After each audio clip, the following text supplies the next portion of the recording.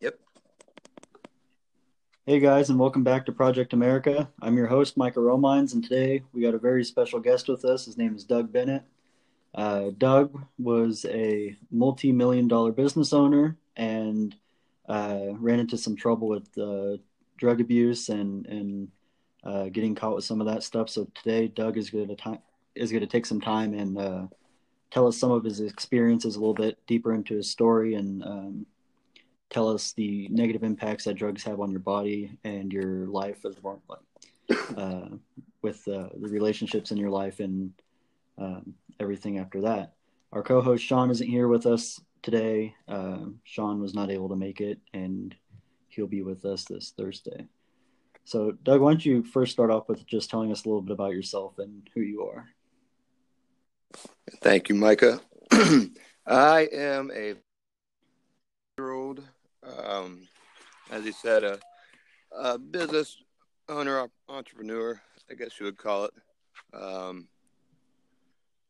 Now I'm more like a guy that likes to have a good time, but Hey, Doug, your audio, your just like you said. your So, audio is kind of cutting in and out there a little bit. all right, right now, Yep, hello. you're good. You're good. Go for it. Okay, all right. Yeah, like I said, or like Sean, or like Micah said, I ran into some drug troubles. Well, hopefully, I'm able to tell a little bit of that story, and maybe some people will take heed and not go down the same path I did. That's pretty good. So, one of the first things I kind of want to talk about, you hear with a lot of people who struggle with drug issues, sometimes it comes to them through their childhood, whether it be um, rough homes or abuse or anything like that. Um, just what kind of like was your childhood like? Was it a good childhood? Was it a bad childhood? What kind of formed you into a person who wanted to do something like that, or did you even want to do something like that? Was it something that your friends or family or something like that kind of got you into, or was it just on your own? Or tell us a little bit about that. Well, my childhood was fantastic. As a matter of fact, my parents are still together. They just celebrated their 50th anniversary, as a matter of That's fact. good. Um, Happy fam. Like, there's no abuse, nothing like that. I mean, we were members of a country club. I grew up playing golf, and my dad was a baseball coach. My mom stayed home with my brother and I, and it was the all American thing. But when I got into high school, I started running around with older kids, Mm-hmm. and just they got me to start drinking. And it wasn't to escape anything. It wasn't to, it wasn't because I was unhappy. It was Kids just being kids kind of a thing. something to do. I grew up in a Yeah, small town. just kind of like What's a that? kids being kids kind of thing. Yeah, my town has like 9,000 Oh people in dang, you it. call that? So what the kids Sabetha do, only has like 2,500. it's kind of wild. There's nothing to do, so you just jump in the car and you ride around and drink Yeah, beer. And it it progressed. And it took a long time to progress. I just smoked a little bit of weed and drank a lot through college, and I started doing a little bit of Ritalin and stuff like that. But that's the extent of it. Really, I didn't even hit hard drugs really until I was about 35, mm, or at least the drugs that got me in trouble. yeah. So, Yeah, but yeah, no trauma. do you think? So, one of the things I want to ask, and I'm not going to try and be belligerent. I know I have people from Sabetha listening to this that probably I shouldn't allow to hear this, but at the same time, I am a college kid. I am an 18-year-old, and I do drink from time to time when I feel sprucey enough, and sometimes I sit in my room and watch some TV and have a couple beers or go out with my friends on the weekend. It's just something that kids do to escape for a little while, get a little break from what they've been doing, whether it's school or family stress, yada yada. Um, do you feel like drinking or weed or anything like that kind of helped pull you into it? Like, did it introduce you to it in a way, or um, was it completely like separate experiences? Like you kind of sought out to do it on your own. It wasn't, getting high wasn't that fun anymore, getting drunk wasn't that fun anymore. You wanted a bigger rush Totally. when you stepped up what you were doing. When I stepped up what I was doing, I guess it was a combination of a couple of things. I had worked for 84 Lumber, and I had popped a few discs in my back, Mm-hmm. and I was given Percocet by the doctor. And after 90 days of taking those, I had an addiction, a physical addiction to them. Mm-hmm. And I'd taken them as prescribed, but when it stopped, I still wanted more. And that into going to the methadone clinic because the withdrawals are terrible. So I was on methadone for about 9 years because it kept me off the other stuff, you know what I mean? And it was very safe. Yeah. I didn't drink while I was on it. I was as productive as I could be. I was a financial advisor for Edward Jones. I mean, I was the suit and tie guy, the model citizen. And then I built my business, built it up, lost it. So I was depressed as well. And the methadone clinic kicked me out because of my business. They said it was a conflict of interest because I was selling K2, which some of the patients to get by the drug tests at the methadone clinic. So I was let go from there. And again, the withdrawals came, which are 10 times as bad as the other ones. And that led me to find heroin. And I sought it out for relief of the withdrawal symptoms. Mm. So it's kind of complicated, but not. So we kind of heard a little bit about your story of kind of like what got you to where you were. So before you told me that you've been to prison, you were in prison for 3.5 years, correct? That's right. Yeah, I did, like I said, 38 months in Ohio State Penitentiary. I was charged with conveyance into a detention facility. I didn't know I had it was just a very, very minute amount of drugs on me. But my girlfriend's mom called the law on me for being in her house while she was in jail, and the cops came in and they took me in under a fake robbery charge or whatever, which was dropped. But when they took me in, they found this heroin that was in my pocket from at least a month prior. So that was the felony that kept me in jail, and they charged me with possession on that and everything that they found in the house, which was possession of methamphetamine. And then they went through my cell phone and used my text messages and gave me some trafficking charges as well. All right. So prison in America, the reason why we say we have prison, even though sometimes it's not true, the reason why America says it has prisons is because it's meant to be for rehabilitation. As in, you do a crime and you go to prison and you do your time and you're supposed to come out a reformed citizen. Do you feel like going to prison actually benefited you, even though it took time away from your life, from your family and friends? Or do you feel like that you were kind of cheated out of those 38 months? Yes and no. I was cheated out of it in the sense that my charges were really kind of bogus. But in a sense, it saved my life. Literally, when I was in prison, I lost 8 or 9 of my close friends that I hung out with daily to overdose. So obviously, I was on a path to do that as well. As far as the rehabilitation, they do not push it, but if you want that for yourself, they do offer programs for you to get drug help, domestic violence help, anything, whatever puts you in there. You certainly can rehabilitate from, and they give you those options. So if go ahead. Go ahead. No, you're good. Go ahead. What was I saying? Just that I did participate in the drug program. I got some days off as well. That's for good. That. Yeah. So, just kind of talking about prison a little bit. So you said they offer it, but they don't really push for it. Is that something? Let's think of oh, what's the word I'm looking for here? Let's try and no, it's not a hyperbole. I can't think of a word. Uh, let's say you got the opportunity to go and meet someone who could make changes in your state like that with prisons.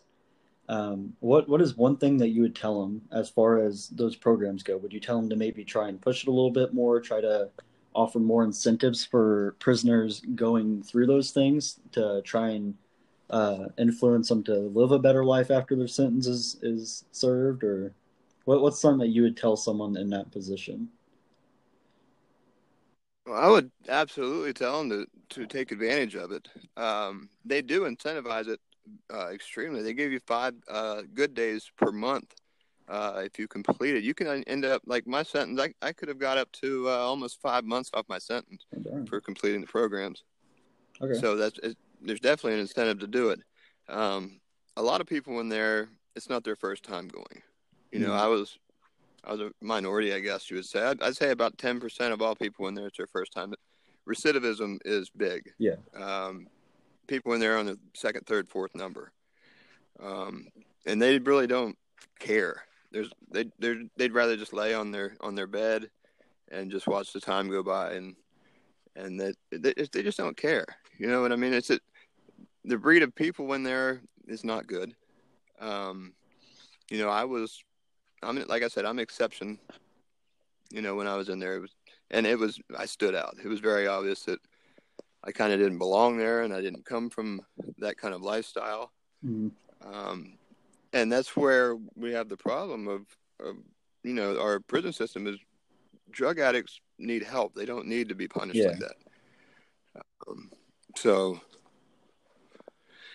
like it's there if you want it, and like anything else in life, it's what you make of it. Yeah. I well, I can't say I personally know someone who has issues with repeatedly going to jail, but I have a few people here in Emporia that I know that struggle with the law sometimes.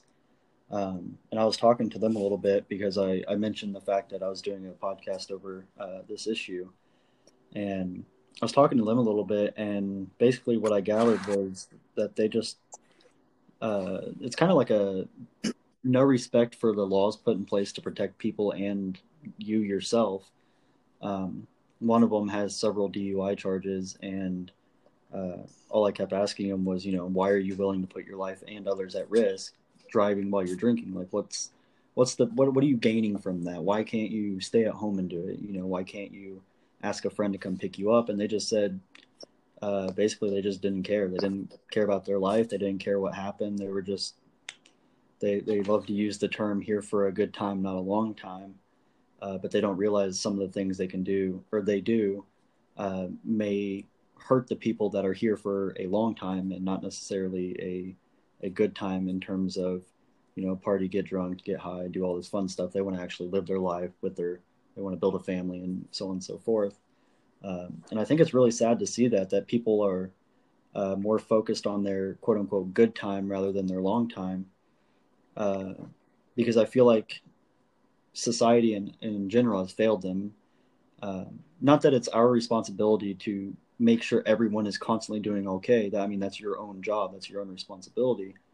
But in a way where we in a way have made them feel outcasted because they messed up once and now they're a bad person, and so people are going to see it as that way. My friend that has those several DUIs, he's a really good guy. He's a loving, caring guy. He's probably one of my good friends here. He's honest and truthful. But he said he got that one DUI and his family basically deserted him, and he lost a lot of friends over it because they were calling him out. And yes, it is very dumb to drink and drive, and if you get a DUI, you deserve a DUI. But I feel like this can kind of go hand in hand with drug abusers. But once you start seeing people in your life leaving because you make one mistake, then you kind of fall into this pit where you're just like, well, I don't care. I don't care if I'm here. I don't care what happens. No one likes me anyway. And I feel like that's a big problem. And society as a whole has a lot to do with that issue because we make it out to be a huge problem instead of offering a hand and help and Stigmatized. Yeah. offering to be there for that person. Right. Um, so yeah, I see that as a big issue, and surely that can kind of coincide with the people that are inside that prison. They just feel like people don't care and that they don't have anyone there for them.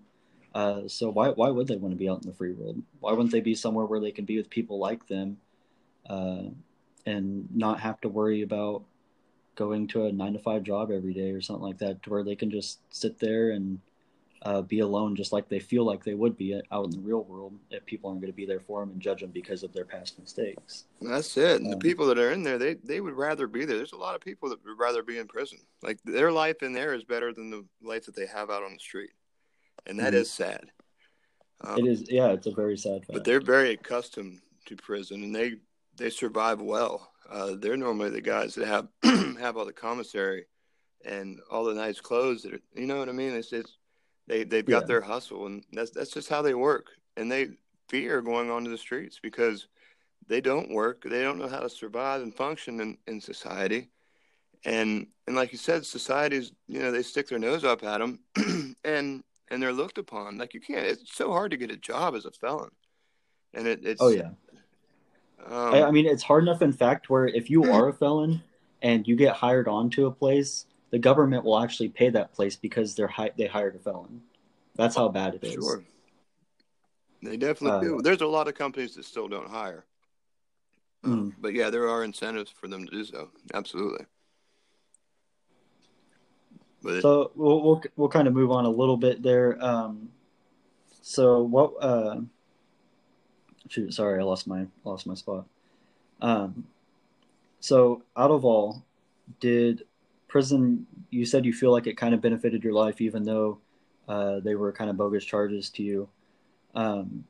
What all did you learn from your time in prison? Like what are the things that you came out with, as far as any classes or programs that you went through, and then like what did you learn personally towards personal relationships and stuff like that from prison?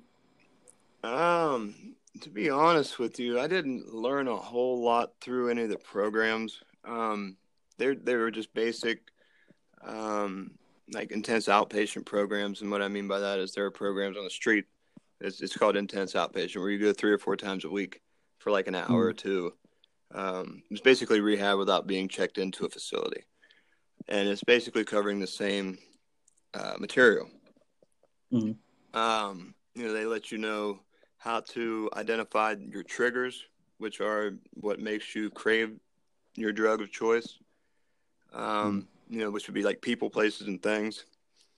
It helps you to look at who you've hurt and what you've done. So a lot of people, they get a lot of guilt through taking those classes as well, and that makes them not want to take them. That's kind of how it is with me. I really don't like to go through stuff like that because it bums me out, and it almost makes me feel like I want to do drugs by going to the classes. And I'm going to... Really? I'm going to be honest with you. Every day is a struggle, man. Once you get to be... At least I got involved with heroin, and I got involved with heroin at the age of like 38. Like I didn't mess with it my whole life. So I've been a heroin addict for six years, and it's a hard way to go. I feel so sorry for anyone that gets hooked on heroin because the rest of their life is going to be terrible. And even if you get off of it and the physical stuff's gone, like you have the remorse. You've got, even though if you make amends with the people that you've hurt, you still know that you've hurt them. And you feel like when you look at them or looking at you, like, you did me this way. And sometimes you'll hear addicts say that the ones that overdosed are the lucky ones because they don't have to deal with this stuff anymore. It's just very bleak. I've been clean. I've gotten back on. I've relapsed. And that's the thing with heroin. 97% of heroin addicts will relapse. And it's what happens. When I got out of prison, I was good for about 2 months. And then I got on it again for a couple months. And now I've been clean from that for about 3 months now. That's good. Yeah, I know not to mess with it, and I know where it'll lead me. Um, and I could honestly say that I have no idea why I would relapse or why I went and got that last buzz. I mean, it doesn't make any sense, and I can't. Are there ways that you can try and remove enablers in your life? Like purposely burn some bridges and get those enablers kind of away from you. Absolutely, and I have. That's Absolutely. good. Yeah, That's I good. will.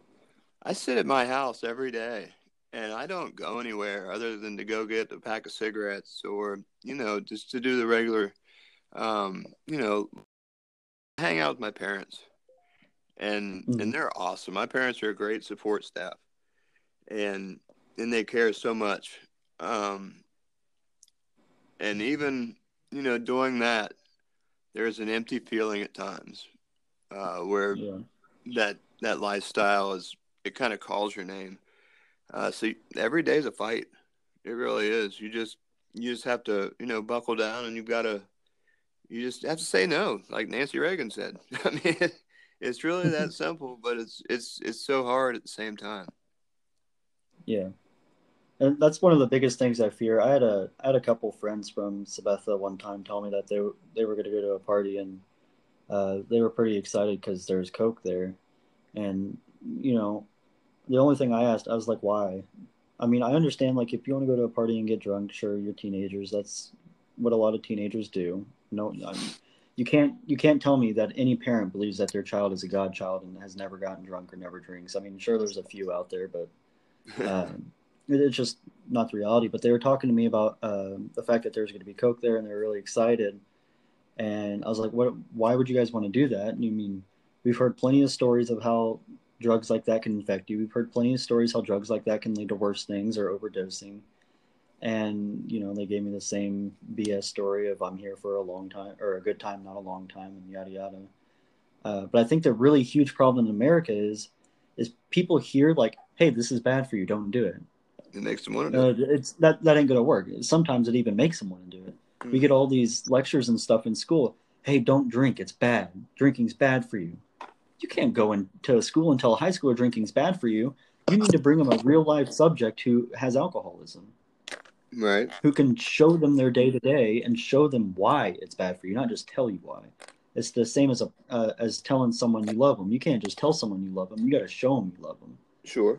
But the thing with drugs that are harder, and I know marijuana may not be, people advocate that it's a safe drug and yada yada, but it may not necessarily hurt you that bad physically, but it can hurt the ones around you, and it can hurt your career paths, and it can hurt a bunch of other things. And I feel like people don't focus on that. They just think, oh, this isn't going to hurt me that bad if I smoke it. I'm okay. And they don't think of the other consequences because they're not told the other consequences. They're just told it's not that bad for you. Um, anyway, so one of the things that what I was saying is one of the things in America that I feel is like a really big problem is we're told this is bad for you. We're told don't do it. It's not good. But people these days, especially younger kids, when this normally happens as they're going through their whole experimental, I want to know what's what and whatever else, they're not really shown what's bad for you. I'm hoping that's what's going to happen with this podcast is we're able to explain your story and people can see the outcomes of bad decisions. Um, because it is terrible that you went through all that stuff, even if it was choices you made. The fact is that we as humans we are not perfect and we make mistakes, and that doesn't mean we shouldn't be loved any differently. It just means that we need to be loved more. Um, and I guess one thing that I would say, I've never went through anything like that, but one thing I would say is, uh, if anyone listening is someone who has someone like that in their life and they have judged them and looked at them differently and stopped loving that person, that maybe you should reach out and start loving that person again and show that person you're there for them. Because like Doug said, it's hard to not go and fall into recidivism when you feel like no one's there to love you and no one cares about you. And when you do have someone that is a past addict, it's really hard not to relapse if you still feel that way. because as Doug just told us, you can go through programs and you can go through rehab and everything, but what was it, Yeah. 97% of heroin addicts alone relapse because they have this guilt and they have this um, these feelings inside them that just make them want to get high again and not really feel those. They want to feel that buzz. Um, It also changes the chemical and pathways in sometimes your brain, it man. takes a little bit more than that. And it What's up? changes the chemical pathways in your brain when you get high on harder drugs. Um, you Mm-hmm. have receptors in your brain that um, that are set off by feelings of happiness. Whereas before you use drugs, children and getting married and love and such like that, that will give you the release of endorphins, and that makes you happy. Now, once Dopamine. that dulls those senses, and no longer will those original human nature things release endorphins and dopamine and all that. You don't get that same rush anymore, and you have to use the drugs to get that same good feeling. So it's not Yeah. even about feelings. It's more about the chemicals in your brain. And to touch on something else is I'm loved like no other. I'm shown love. I've got people that care about me every day, and I still have those problems. So I can't imagine people that have no one there for them and also have these issues in an addict. That'd just be just terrible. Mm. Yeah. While it may not help, in every aspect, it always it's really nice to have someone there, even if you're not like, even if it's someone not going through drug abuse or anything like that. Um, I mean, we can. The same goes for like alcoholism. I actually have a buddy here in Emporia. Really, really sweet and good guy. He's, like I said, another one of the nicest people I have. This is not the guy that has a lot of DUIs. This is actually a different guy. Um, that I know of. He hasn't said anything about charges or anything, but he drinks a lot, and it's really sad to see because every time I talk to him, he's drunk, and he kind of explained a little bit of his story to me because I like asking people, like what's going on and whatnot. Same way I talked to you that first time we had Mm-hmm. that phone call, and I was just talking to him, and he said, his family's not really in his life anymore. He had a girlfriend that he had a kid with, and then she cheated on him and had a kid with another guy, and was trying to lie to him and all this other stuff. And a lot of it from the beginning, not always, but a lot of times, just comes right down to like who you're around and who the people are around you that love you or don't love you, and that can make a huge You impact are on who your you life. associate with. Um, yeah, Absolutely. that is a lot of times how that is. Um, but anyway, we can move on a little bit here. The next subject I have is it may be a little bit touchy, and if anything that we're talking about throughout, I should have said this earlier. If anything we talk about kind of starts hitting a little too hard or anything like that, we're more than welcome to just say that, and then we can move on from it, and we don't got to talk about it.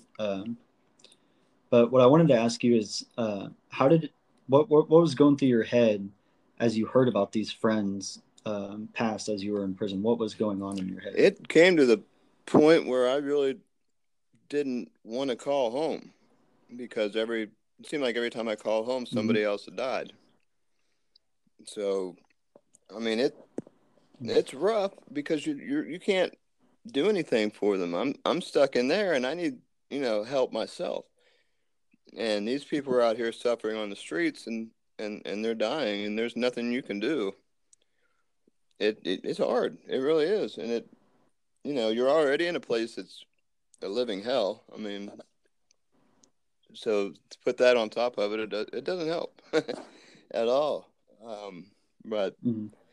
I've taken it as a part of the lifestyle that I'd chosen to lead, um, and you just got to accept that, I guess. Um, don't worry about my feelings like all this stuff. I'm numb to everything anymore. Mm-hmm. It's almost like it can't get much worse. So it, I'm okay with it. We can talk about anything. I'm pretty strong in that aspect. Physically, I'm a pretty weak man, but That's good. mentally, I will kick your butt. Yeah, don't worry. I'm a 6 foot, 165 pound, 18-year-old. I couldn't do anything either. Um, so yeah,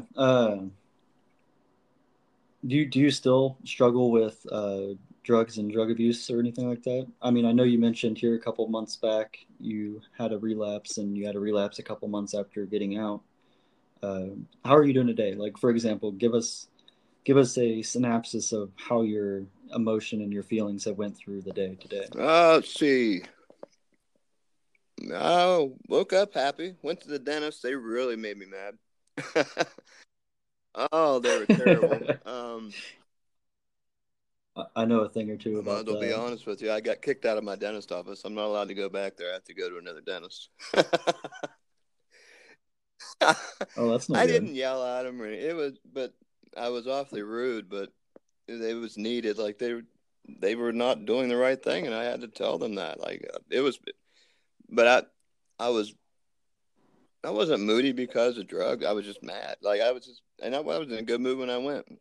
Um, I guess it kind Mm, of drugs may have played a role of giving me roller coaster emotions or whatever. But um, I've been upbeat and happy all day, and normally I am. 90% of the time, it's a that's good good. day. And the bad times they come, but they're gone just as fast as they come.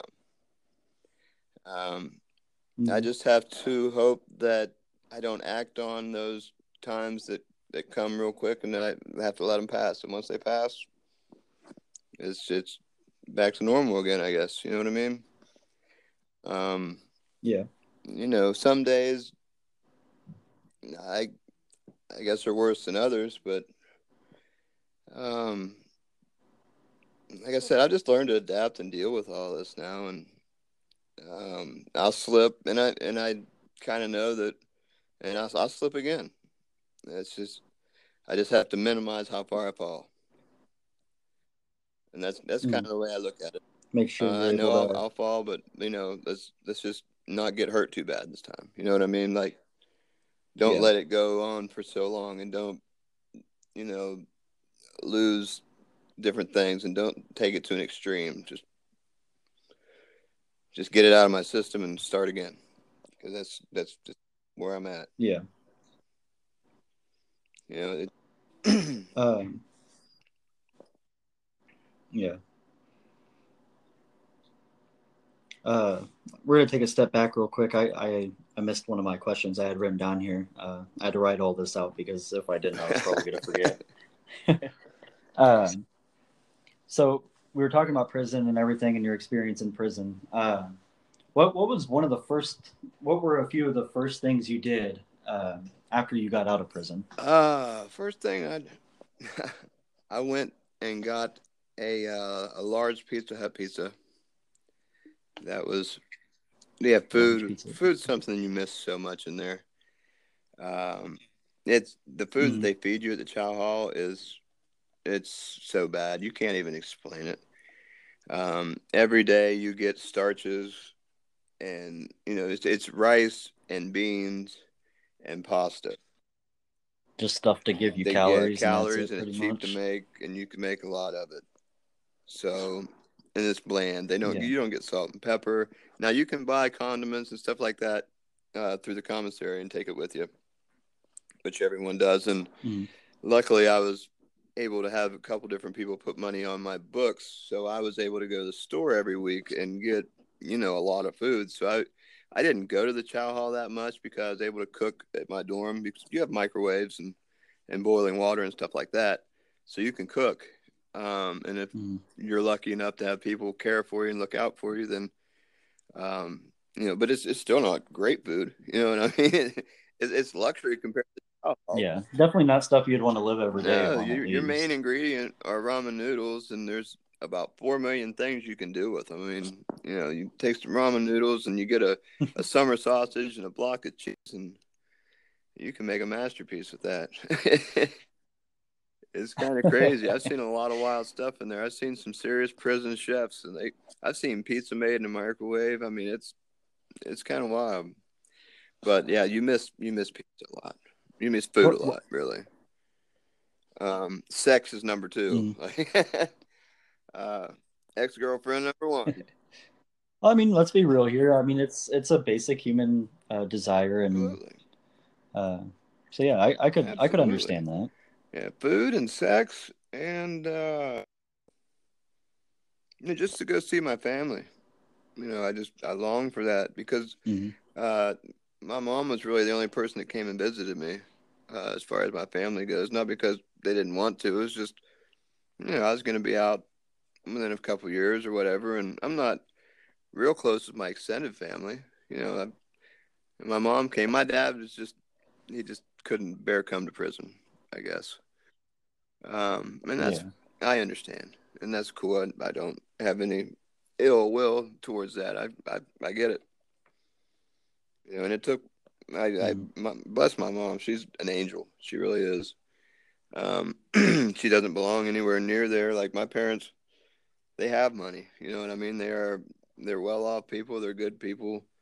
I have no business being in there. But that takes me to my main point is that addiction, it doesn't care who you are, where you're from, what color you are, what your religion. Like anybody at any time can get hooked. And so if you want to sit there at your house and think that I'm here and I'm in this giant house and I drive a Jaguar and I'm this and that. Well, you know, make the wrong decision and see what happens. Like I said, I my back got messed up, and that's how it all started for me. I didn't go seek out to go get high. I needed relief from the pain that I was in, and, and that's all I did. Mm-hmm. And I know of probably 70% of opiate addicts. That's how it started for them as well. Um, Especially people my age. Yeah. Because of all the painkillers that were written back in the late 90s and early 2000s. It was very, very bad. Doctors were very free with that, and they now know that it was a very bad move.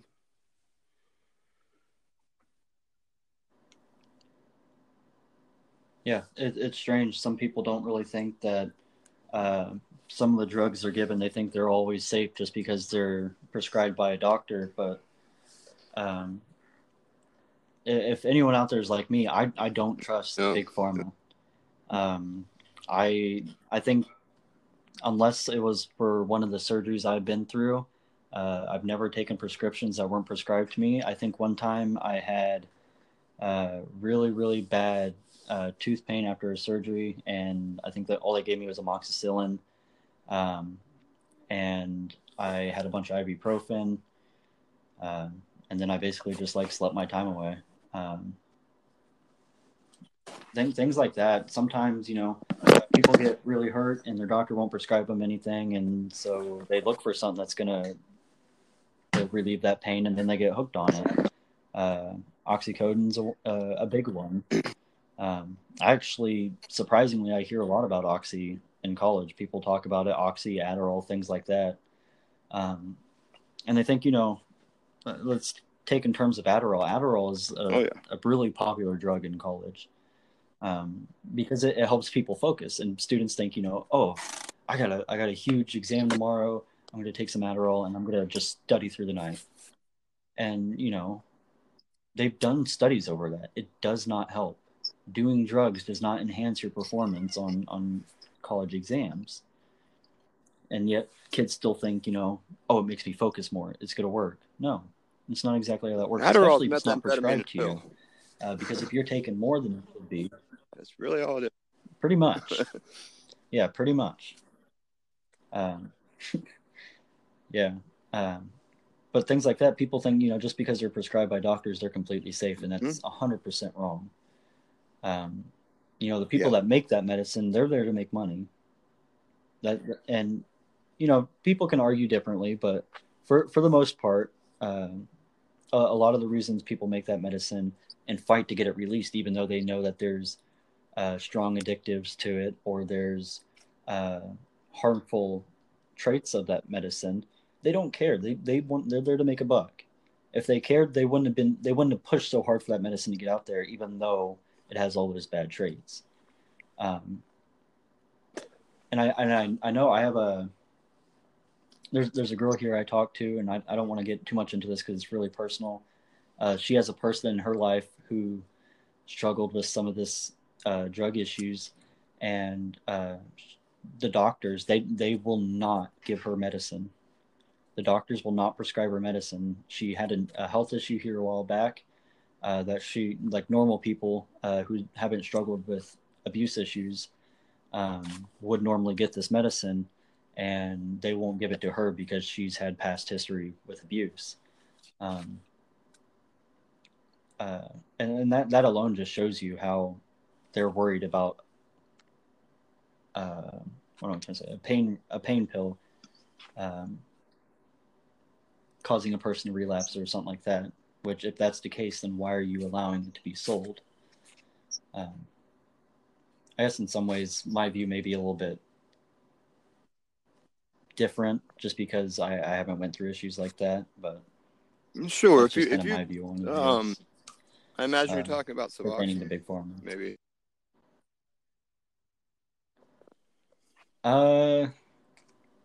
It was oh, she had to get surgery with a blood clot or something Well, I like know, that, I like, think. Suboxone is used to I'm treat not sure. opiate. So, and to get off the opiates, which you're doing what you're supposed to do, and you're getting the Suboxone. But once you stop taking the Suboxone, you go to a doctor and you try to get the medicine that they prescribe, and they will not prescribe it to you. And it's not the opiates. It's something that will make you relapse. Even other drugs, like myself, I suffer from anxiety. And after I completed my Suboxone program, I went back to get my medicine for my anxiety, and they would not write that to me because it's a narcotic, and it would make them liable if I were to have some kind of issue with it. And they've been sued, by other people's families and stuff like that. So for malpractice reasons, they won't write that drug anymore. They won't write you any narcotics. Mm-hmm. So that shows you how strong these things are. It's And they're dangerous. They can destroy lives pretty easily if not used absolutely, properly. absolutely. There's nothing good that comes out of drug. That's not to say, I mean, sometimes there are times when you kind of have to. For instance, getting your wisdom teeth removed, they put you on some pretty strong Sure, you stuff. break your back. If you're someone who's ever There's had that. reasons for it. Yeah, there's sometimes that it's like you have to take it, but it's about doing it right and making sure that you're doing it right to the point where you're not just going to go, oh, I kind of want to feel like how I did when I took it when I had my back broken, so I'm going to seek that out and try to get it and yada yada, and that's how that Well, whole you take system that gets first pill started. and you get this amazing feeling. You never get that feeling again, but you chase it all the time. Mm. No. I had one of my so I've had a lot of oral surgeries with orthodontistry, and I know one of them they prescribed me hydrocodone, and hydro, from what I know from it, is not extremely strong, but I know that a lot of people still abuse it. But I hated taking it because I felt like when I took it, one, all I wanted It to do make you was sleep. nauseous. It made me really tired.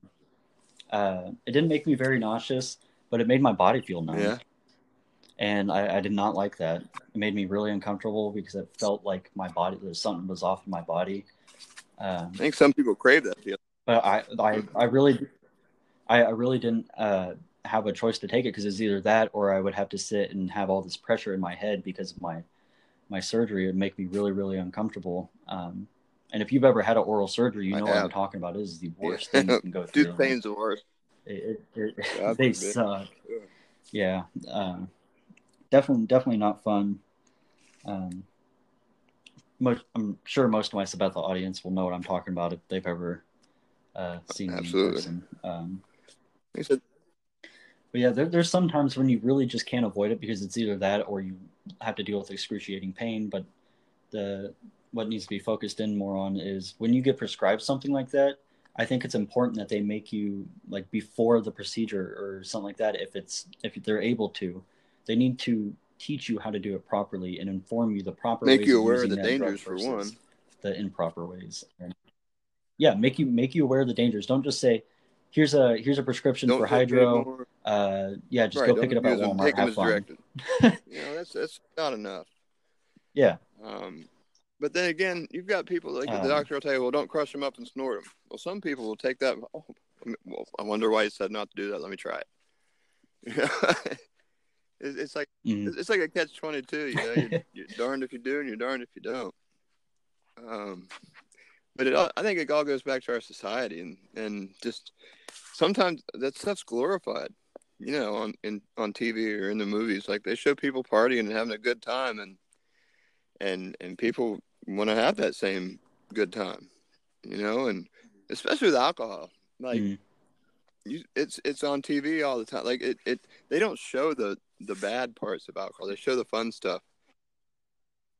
I mean, like, watch a Budweiser commercial. They're all having fun. They're all, watching a football game, drinking some beers. They don't and show stuff. the next morning. And then at the end, they have this very, very fast said clip that says, "Drink responsibly." And what does that mean? I was like, what? What does that mean? That's it, though. And like if you don't have an alcoholic parent, but they drink on the weekends, and you see that's going to lead you to drink yourself because you don't see any of the ramifications from it.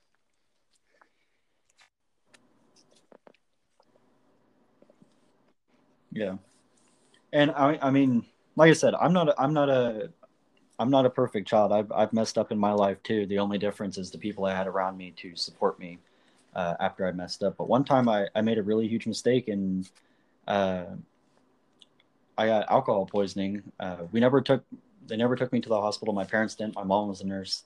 We actually went through this with another one of my siblings, but my mom was a nurse, and so she laid beside me all night. I believe they sat me on the couch, but I was ignorant and stupid. When I thought of drinking, I thought of seeing people have a good time and relaxing and stuff, and I didn't know my limits, and I took it way too far, and I messed up. And now today, I won't even go around hard alcohol ever. I smell it, I want to puke. I and won't go sometimes it around takes it ever. that. I mean, and it's good that happened to you. I'm happy it's that way because I know that it's a lot safer for me because and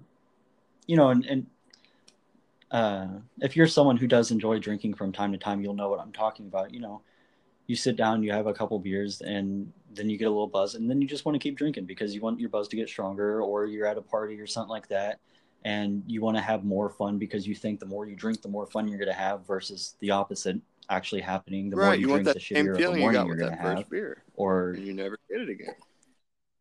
Yeah. But the problem is we're not educated on proper. We're just told don't do it. We're not educated on. But if you are going to do it like this. Sure. They give you an out. Because people think if you say that, then that's going to incentivize doing it, or not incentivize, but it's going to try to make you want to do it more. So that's not true. The truth is that people are going to do it whether you say. The truth is people are going to do it whether you say don't do it or do it. They're going to do it.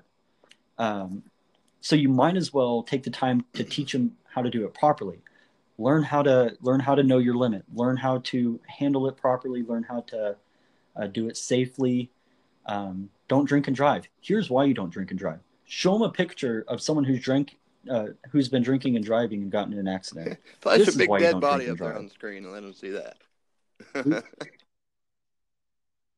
And Sabetha got a really big dose of this here a few years back. We had a teacher. I loved him to death. He was one of the coolest guys, and he was a generous man too. I won't say his name because that's pretty private. He was just a teacher at our school. But like I said, loved him to death, and he made a mistake one night, and now he's not with us anymore. It's a perfect example of why you can't do these things. And I don't think kids, especially in our society, are taught that. They're taught to just, don't do it. but they're still going to do it, and then no one tells them why Right. they shouldn't be doing it. And that goes over even more into, I mean, you can use that as everything. Parenting. Yes, you should punish your kids to a certain point. Don't abuse them or beat them, but you should punish your kids to a point. But if you're going to punish your kids, you got to tell them why what Right. they did was wrong. Yes, that was This wrong. is why This is part why. never seems to follow that. Yeah. Yes, drinking is bad. Here's why. Yes, doing coke is bad. Here's why. Give them examples. And our society doesn't do that. They just say it's bad, don't do it. Right. And then they just expect you not to do it. That's like telling a little kid not to do something, and it's going to make them want to do it more. Because then they get curious. They're like, That's it. why shouldn't I be doing this? So if I had to tell society one thing, that's what I'd tell them. Give an example of why. And if you're going to engage in that stuff, you've got to practice moderation. But Yes. that's another thing. Like, you make it easier for people to do this stuff because, like, okay, well, he just drinks. My kid just drinks. At least he doesn't do marijuana. And that gives him an out. Yeah. And that, no, and, not and at that's all. not it's not an Not at all. But excuse. it's easier for the parent to do that than to punish their kids and have them complain and cry and mope around the house all day. Parenting has gotten very lazy, I think. Mm-hmm. And that I think that is really attributed to a lot of it. And then parents these days seem to be more of their friend to their kids than their parents. Though I've seen a lot of parents go and buy their kids beer. Like, really? Your kid's 15. They don't need a 12-second Busch Light. They need a hug and a baseball mitt. Go outside, kid. Do something.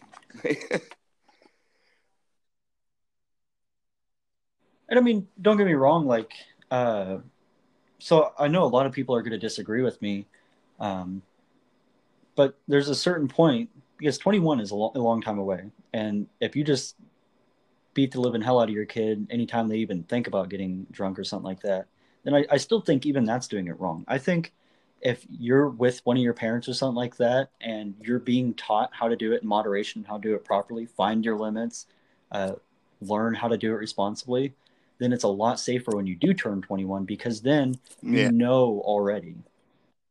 So, let's, and I know this may not sound good to a lot of people, but let's take like me and for example,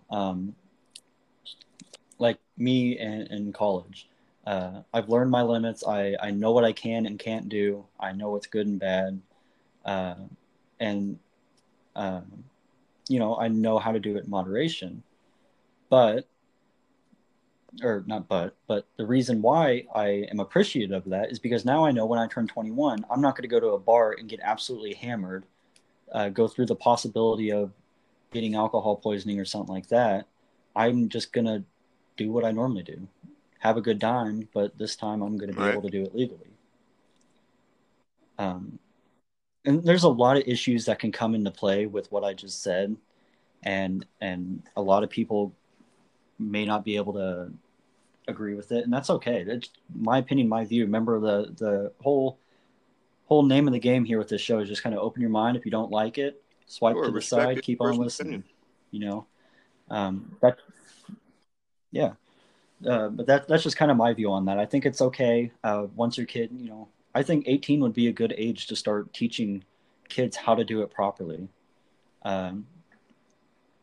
Just because of the fact that no, I'm not saying get your kid to absolutely trashed and let them go about it that way, but let them have a couple beers, sit with them, have a couple beers with them, watch a little bit of TV and have a couple beers with them.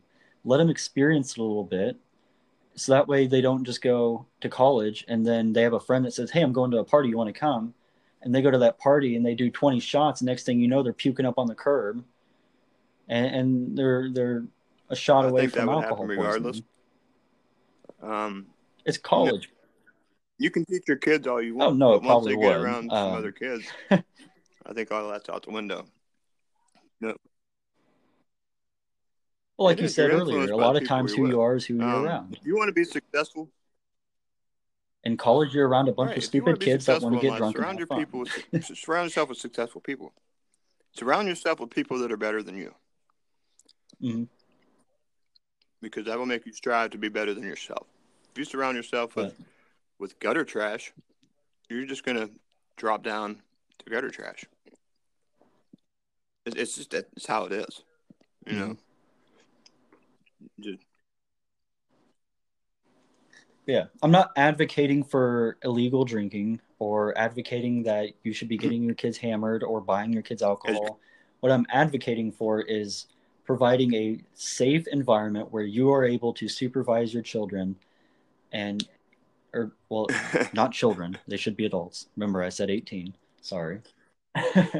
But you should be allowed to supervise it and walk them through it and kind of teach them, use it kind of as a teaching experience and allow them to experience it. So that way, when they do turn 21, they're not just going balls crazy, or when they go to college, even, they're not just going to go out and they're going to be that person that's puking everywhere, having a really bad time because they don't know anything. And honestly, at that point, you could see it as literally safety training with alcohol. oh yeah, Because kids drink in college. Fun fact. Not sure if any of the parents knew that out there, but kids drink in college.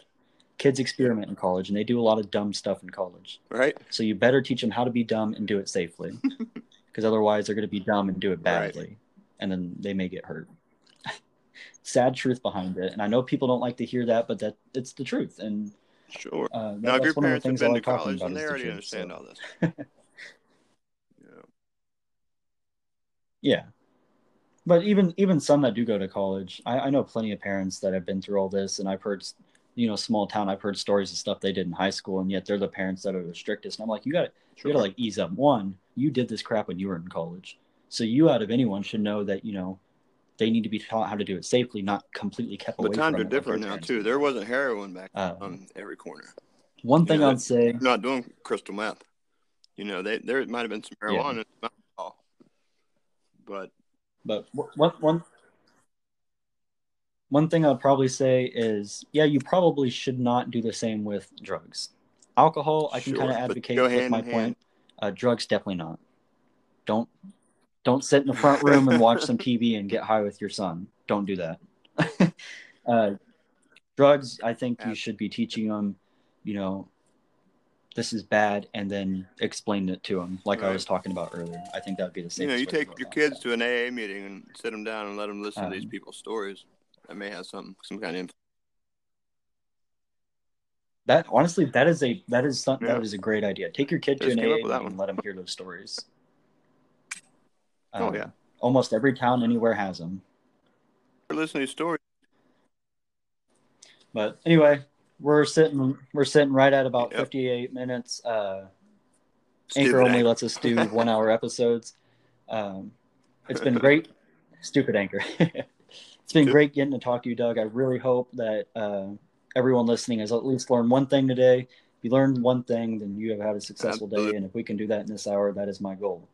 I'm Micah Romines, your host, and this is our guest, Doug Bennett. And Bennett, it has been an absolute pleasure having you on to talk to us about the dangers of drug abuse and conversating some about that. It was great to hear your story, man. And I hope somebody listens and learns, man. That would make my day as well. But thank you for having me on, man. I appreciate it. You too, man. See you. Appreciate it so much. Thank you guys for tuning in to this podcast. If you enjoyed it, please leave a like. If you're watching this on Facebook, please share this around with your friends. It helps us more than you'd think. What we're trying to do here is really get this content out to everyone, especially this episode, because I personally believe that drug abuse and alcohol abuse is a major problem in America, and we need to be spreading awareness.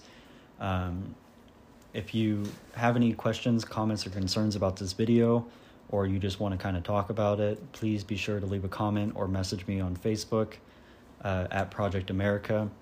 Like I said, please share this with your friends and family. It helps a lot.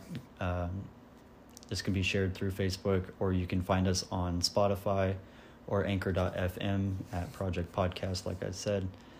Other than that, thank you for stopping by and listening. I'm Micah Romines. The man that we talked to today was Doug Bennett. He has a podcast as well called Fresh to Death with Doug Bennett. I believe he calls himself Dougie Fresh sometimes too. You may be able to find him at that Anyway, thank you so much for stopping by. It means a lot. And I hope you all have an amazing day.